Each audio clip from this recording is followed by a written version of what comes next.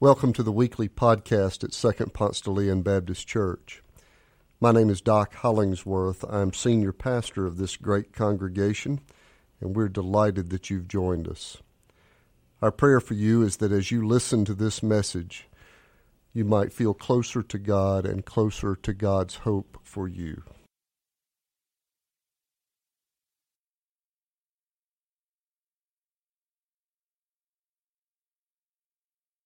What Christmas means to me is peace, a time with family, and great joy. I love Christmas. It's my favorite time of the year, and even in this crazy year, it still brings me joy. That's what Christmas means to me. Friends, we've had beautiful worship, beautiful singing, beautiful praying, and now we consider a phrase. And this phrase is, I would never have imagined this, from Luke 1, verses 46 through 55. Friends, I love surprises. Surprises are awesome. The biggest and greatest Christmas gift I was given on earth has been from my Uncle Ronald. He lived in San Bernardino, California at the time, and I went through a phase where I just absolutely loved Power Rangers. And my mom went to every Toys R Us here trying to find these Power Rangers, but it was the crave at the time, and nobody could find them. My dad tried, my mom tried, my aunt tried. But yet, my uncle, who lived in San Bernardino, went to almost 15 Toys R Us stores, and he found every one. And I remember on December 25th, I won't tell you the year, I went and I rushed and I looked under that tree, and you better know, all of the Power Rangers were there, and it was just amazing fun. It was something that I would have never have imagined, because I saw my mother and father rushing, trying to find these great toys, but they could not find it. And it was something that I just never would have imagined. It gave me ecstatic happiness. You see, friends, when we experience ecstatic happiness, that's exactly what it means to be joyful. Good news. Weddings, graduations, and breathtaking moments are things that give us unspeakable joy. And I don't know about you, but when I experience ecstatic happiness, I do something that all of you may laugh at, and I like to sing 3 or 4 word songs. In my car, in the black Bugatti that I tell myself I drive, I like to sing songs like, thank you, Lord, you've been so good, God. And I just make up songs. I say things like, God, you never had to do it, but you did, and I'm thankful. You see, at that moment, yeah, it may be off key at that moment. It may not be the most desirable song or has the most diverse lyrics, but at that moment, I'm just giving credit back to the great joy giver that is God. You see, in Luke chapter 1, verse 46 through 55, we catch great Mary singing a song of praise, except hers is probably on key. Luke captures the essence that God loves all of God's creation. We are all precious in the sight of God. Never forget that. And this is seen directly, with clarity, in Luke chapter 1. You see, before we dive into this text, we have to let you know what has happened before this text, because after the angel Gabriel came and turned Mary's life upside down, then right side up, by telling her that she was about to birth the Savior of the entire world, Mary didn't respond like I would have. I would have ran as fast as I could away from this heavenly being. But yet Mary stood right there. And in Luke 1, verse 38, she says, may it be so according to the words that you have said, great angel. Friends, right there, that's faith in action. That's submission on steroids. Because shortly after this great angelic visitation, Mary visits her family member, Elizabeth. And shortly after, she sings what we will examine today, a great song that's better than just me saying, thank you, Jesus. But she sings the song, and it's called the Magnificat. You see, this beautiful song of praise is written in the style of many of the Old Testament Psalms. The name Magnificat, it comes from the first word of this text in the Latin translation, and it means this: to increase. See, not only has God increased Mary's joy, but through the birth of Jesus, God will increase the joy of all of the world. This increase will be in such a way that it will leave everyone saying, wow, I would have never imagined this. Friends, let's dive in. Mary begins singing in verse 46 these great words, "My soul exalts the Lord, and my spirit has rejoiced in God, my Savior."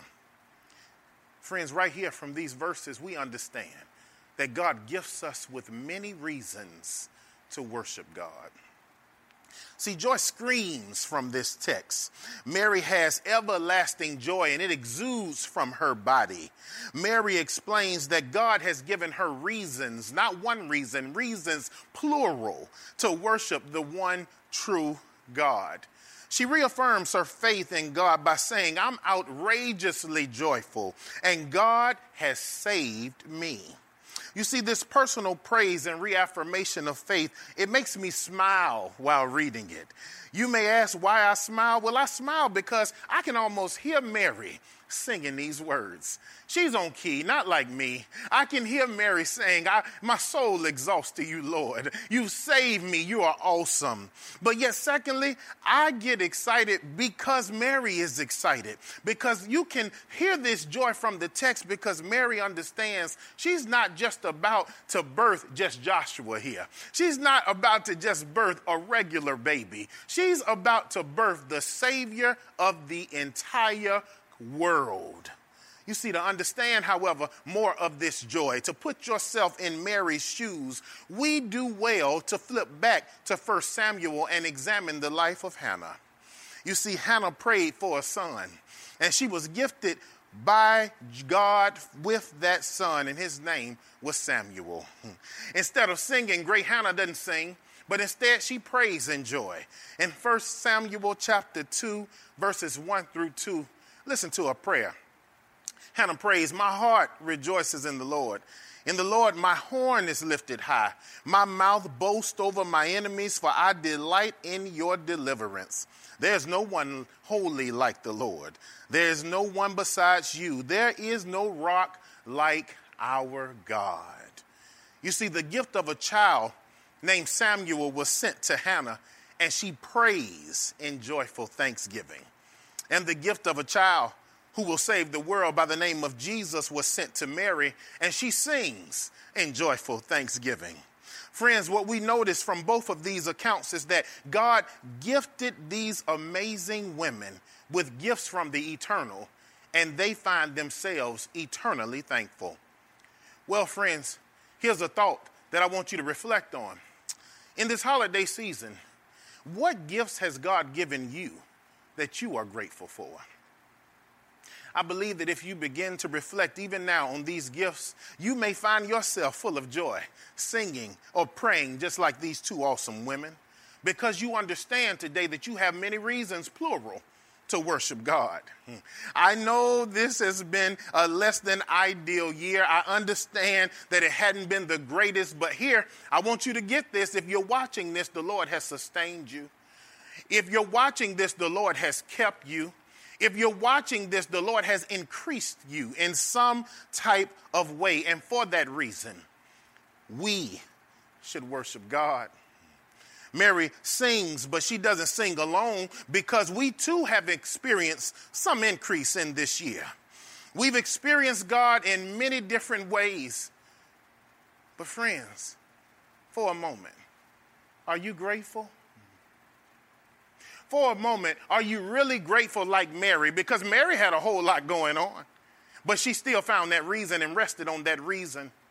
Will you pause from the chaos moment to give honor to Christ, the one who has sustained you, loved you, and been with you in the midst of this divisive year?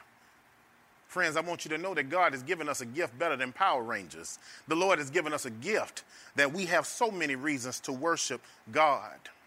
But I hate to prolong this thing because I don't want to interrupt this melodious, great song. Mary is singing, and in verse 48, we get to hear more of this song. Mary sings, "For he has been mindful of the humble state of his servant. From now on, all generations will call me blessed. For the Mighty One has done great things for me. Holy is his name. His mercy extends to those who fear him from generation to generation." Hear the mercy in the text, because that's the next gift that God gives us. God gifts us with mercy. Friends, I love the definition of mercy because it's quite simple, but it has great impact. You see, mercy is how God shows kindness or concern for those who are in serious need.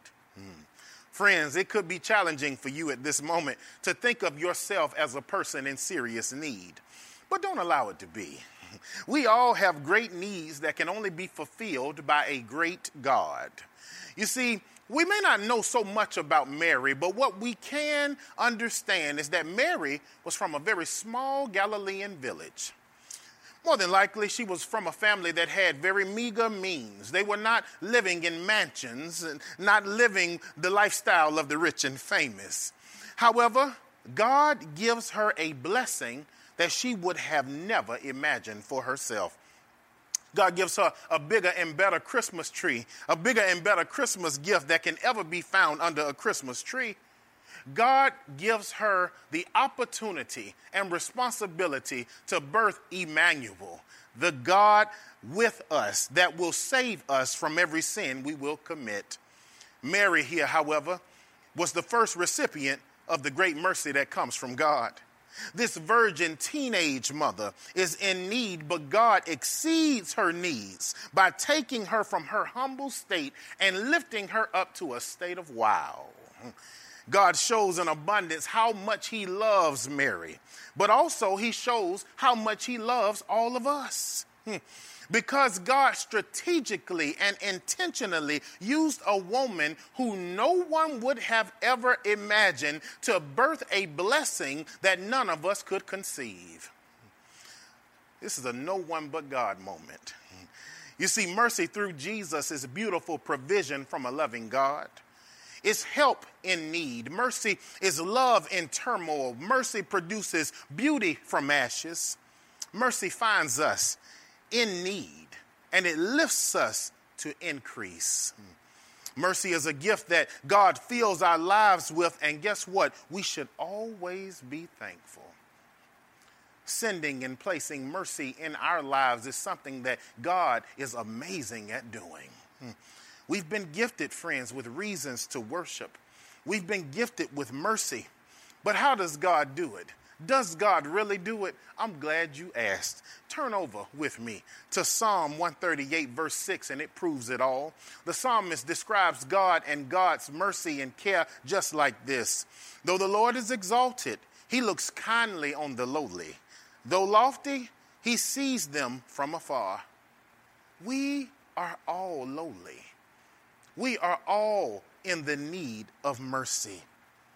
But this is why God sent Jesus, isn't it? He sent Jesus to gift us with certain things that would help us in this life and beyond. And for that, we should join Mary in the Hallelujah chorus and sing, "Thank you, Lord, for how you gift us with mercy and reasons to worship you."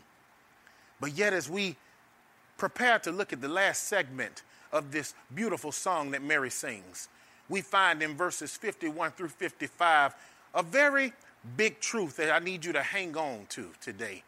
And that is that God is a promise keeper.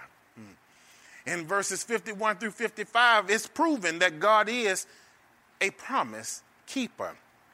You see, to describe or to label God as a promise keeper, it means that God has the reputation of being honest in every day, every time, and in every way. Luke tells us this through Mary's words by saying, God has done mighty deeds with his arm. God has scattered those who were proud in the thoughts of their hearts. God has brought down rulers from their thrones and has exalted those who were humble. God has filled the hungry with good things and sent the rich away empty-handed. God has given help to his servant Israel in remembrance of his mercy, just as he spoke to our fathers, to Abraham, and to his descendants forever. Do you hear that? That's a long resume of what God through Jesus will do. It says that God's going to bring down the prideful, and he will. He did. It says that God's going to elevate the humble, and he will. And he did. It says that the Lord's going to fill the hungry with good things, and he did. And he did. It says that God will provide help. Friends, we know that the Lord will provide help because we're living in such a tumultuous time, and the Lord keeps on blessing us over and over and over again. You see, in the text, when this text was written, it in fact really was a foreshadowing of Christ. It talked about what this baby Jesus would do. But we know that after baby Jesus grew up a bit, baby Jesus became the great Jesus who was 33 years old and died on a cross for all of the sins of humanity. Friends, this is so awesome because we can trust that there's great power in the name of Jesus. We can trust that through Jesus, kings and kingdoms will pass away, but there's something about that name. Friends, we can trust that Jesus is awesome and he's the reason for the season, but more than Jesus being a tagline in a Kirk Franklin song, we can trust that Jesus is not only the reason for the season, but he's the manifestation of the love of God. Jesus shows us God's love in action. And we can trust that God loves his children, but more than anything, we can trust through the life of baby Jesus that God is a promise keeper. You see, as Christ comes, he's coming to put us back in step and sync with our Heavenly Father, that is God. Baby Jesus comes to set things back in order and to prove to all of creation that God is a person that can be trusted. And so, friends, I want you to understand this today, that promises may not always mean a lot to us, but they mean a great deal to God. And if you still struggle with maybe if God really is a promise keeper, if this year has you having some warped way of thinking that God may not care about you, I just want you to think about this A word in the text. It's not Almighty, it's Abraham. You see, Abraham was promised by God some things. He was promised that his name would be made great, and it happened.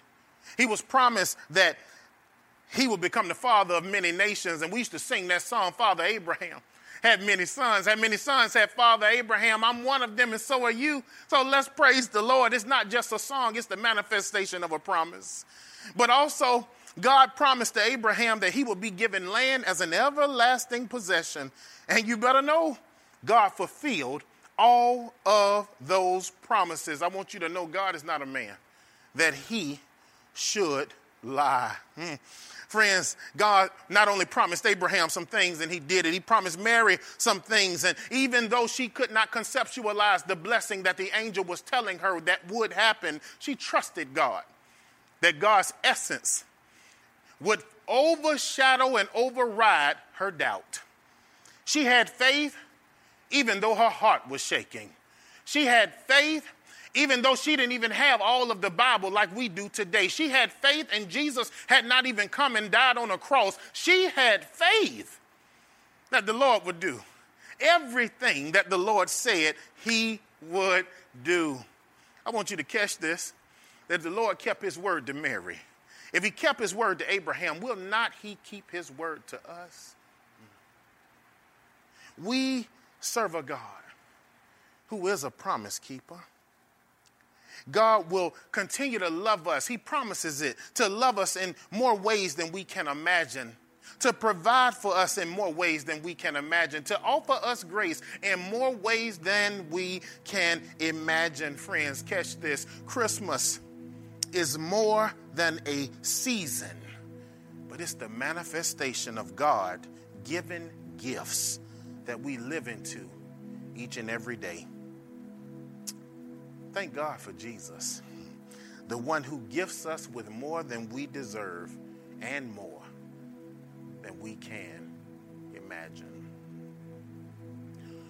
Friends, right now as we prepare to turn over gifts under the tree, there may be someone here who wants to know or who does not have a relationship with that Jesus who is the manifestation of this promise. And if by chance you do not know Christ, from right where you are, you can pray a simple prayer with me. Let's pray together. Gracious God, I admit that I need you in my life. I believe that you died on the cross for my sins, and I confess that Jesus is the Lord and the head of my life. In Jesus' name, amen. If you've prayed that prayer, or if you stand in the need of any form of prayer, let us know about it. You're not alone. We know it's a pandemic going on. We may be scattered, but we are still together. You feel free to email us at alltogether@spdl.org. If by chance this ministry is blessing you and you want this ministry to continue going, feel free, if God has led you to give, to go to spdl.org. The giving option is there. And under the drop-down menu is the option for all together. And you can be led by God to give as God leads.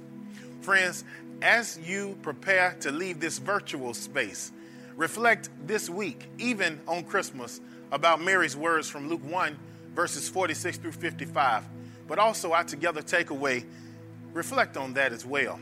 It's this: gifts from God are life-giving and demonstrate for us how serious God is about fulfilling his promises. God's a promise keeper.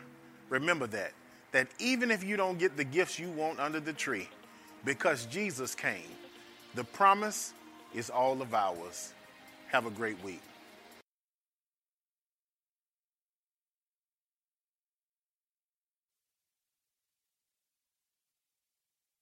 Thanks for joining us. If you live in the Atlanta area or visiting Atlanta, come and worship with us in person on Sundays at Second Ponce de Leon Baptist Church.